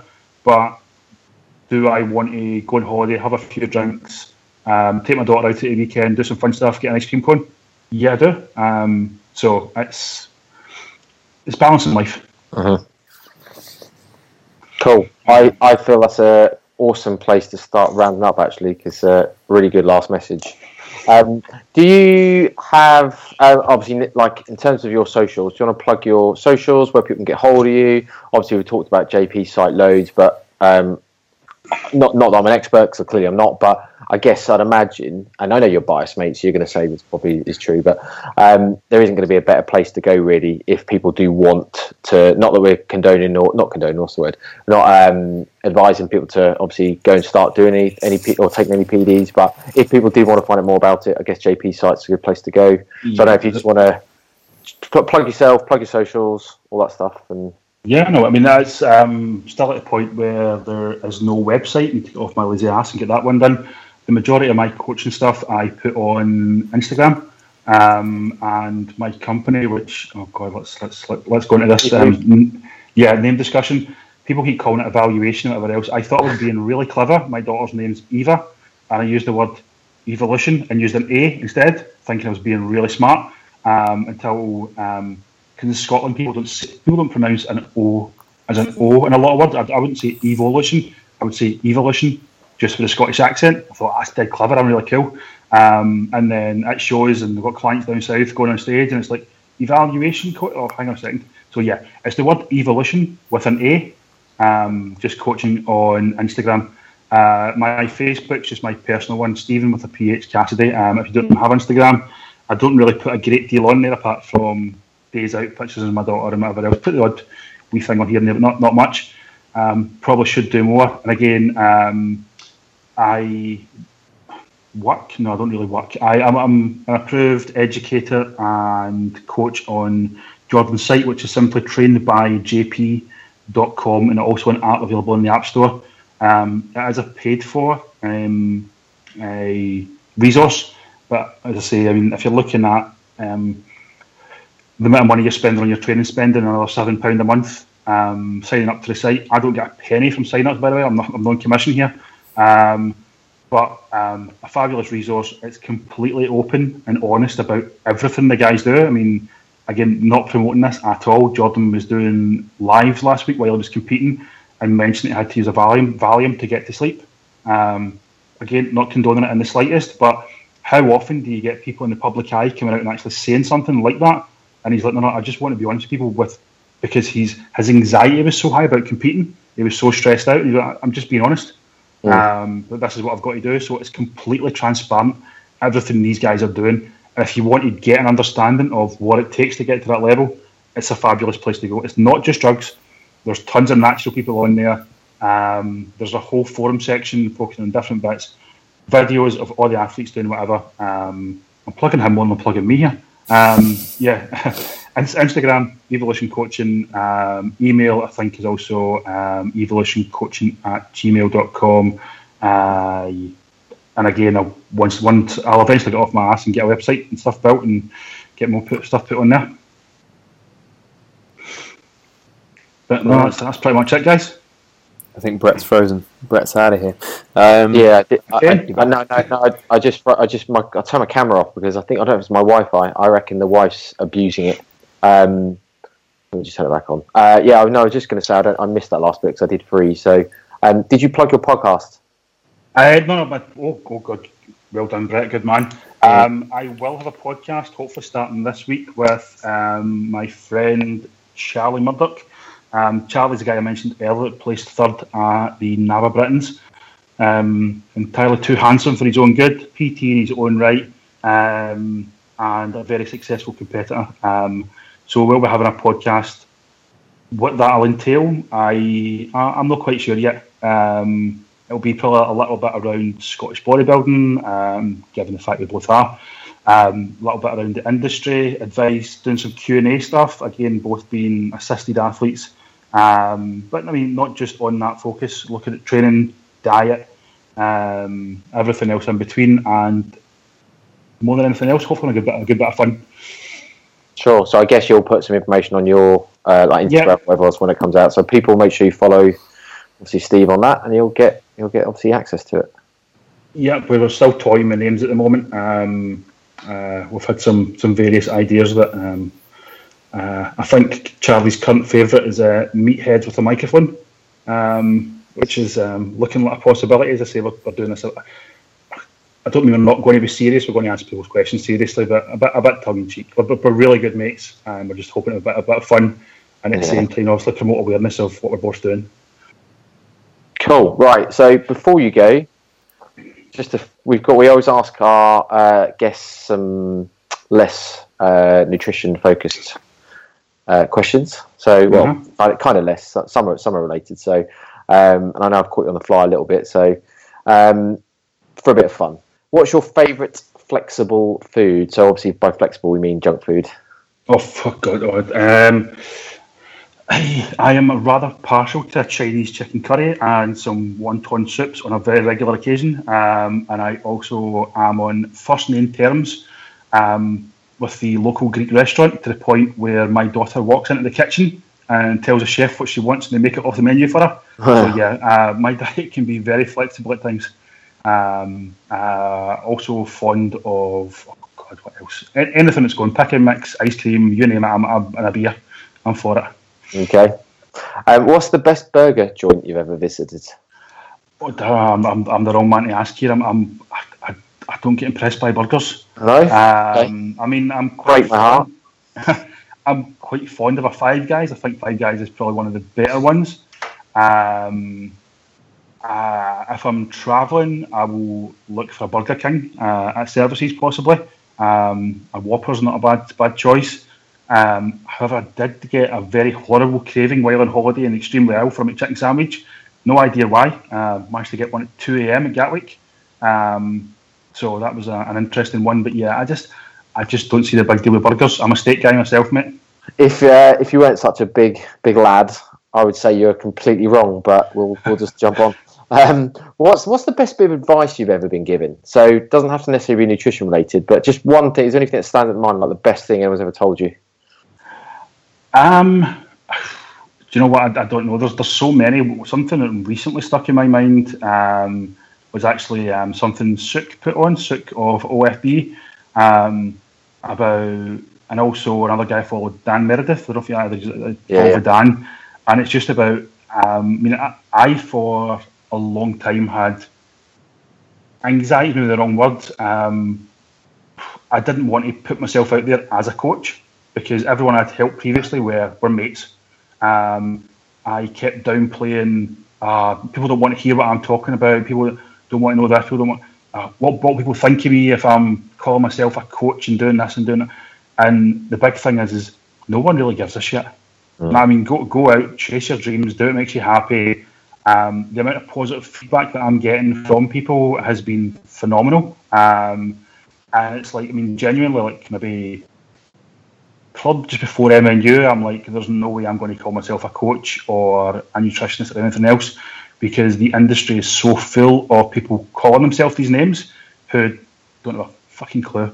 And it really concerned me what other people would think of me. And that stuck with me. That was a big issue for me. And just going out, putting yourself out there, doing good work, and caring about people's results and caring about kind of what your clients do, been a huge thing for me. 100%. Great answer. Last, then, this is the important question. Would you rather be attacked by one horse-sized duck? I'll get it right. One horse-sized duck or 100 duck-sized horses? One horse-sized duck or 100 duck-sized horses? Yes. I would say one horse-sized duck. Ducks have teeth? So they got like a serrated beak, I believe. Oh, well, that sounds quite dangerous. I mean, I was imagining there hundreds of little horses biting my ankles. Kind of getting me down. I'm not fond of biting. I'm not fond of sharp pains. I thought maybe a blunt instrument, a duck's beak, might be the safer option there. So I'd go with a large duck, I think, yeah. Cool. There isn't a right or wrong answer, so that's fun. No, I want to say a huge thank you, mate, for obviously sparing loads of your time. I think there's a reason why this has been one of our, probably if not our longest episode, because it's been like super interesting. I know Ed's nodding away, so I know he thinks the same. Yeah, cool. Right, well, I think we'll just end it there then, because obviously it's been super interesting, and obviously I'll let you get on with your day. Yep, thanks for having me, guys. Thank you for coming on. All right, bonjour then. Cool, thanks. I guess. All right, you'd have to. Thanks for listening to the No Nonsense Nutrition Podcast. We'll speak to you all next week.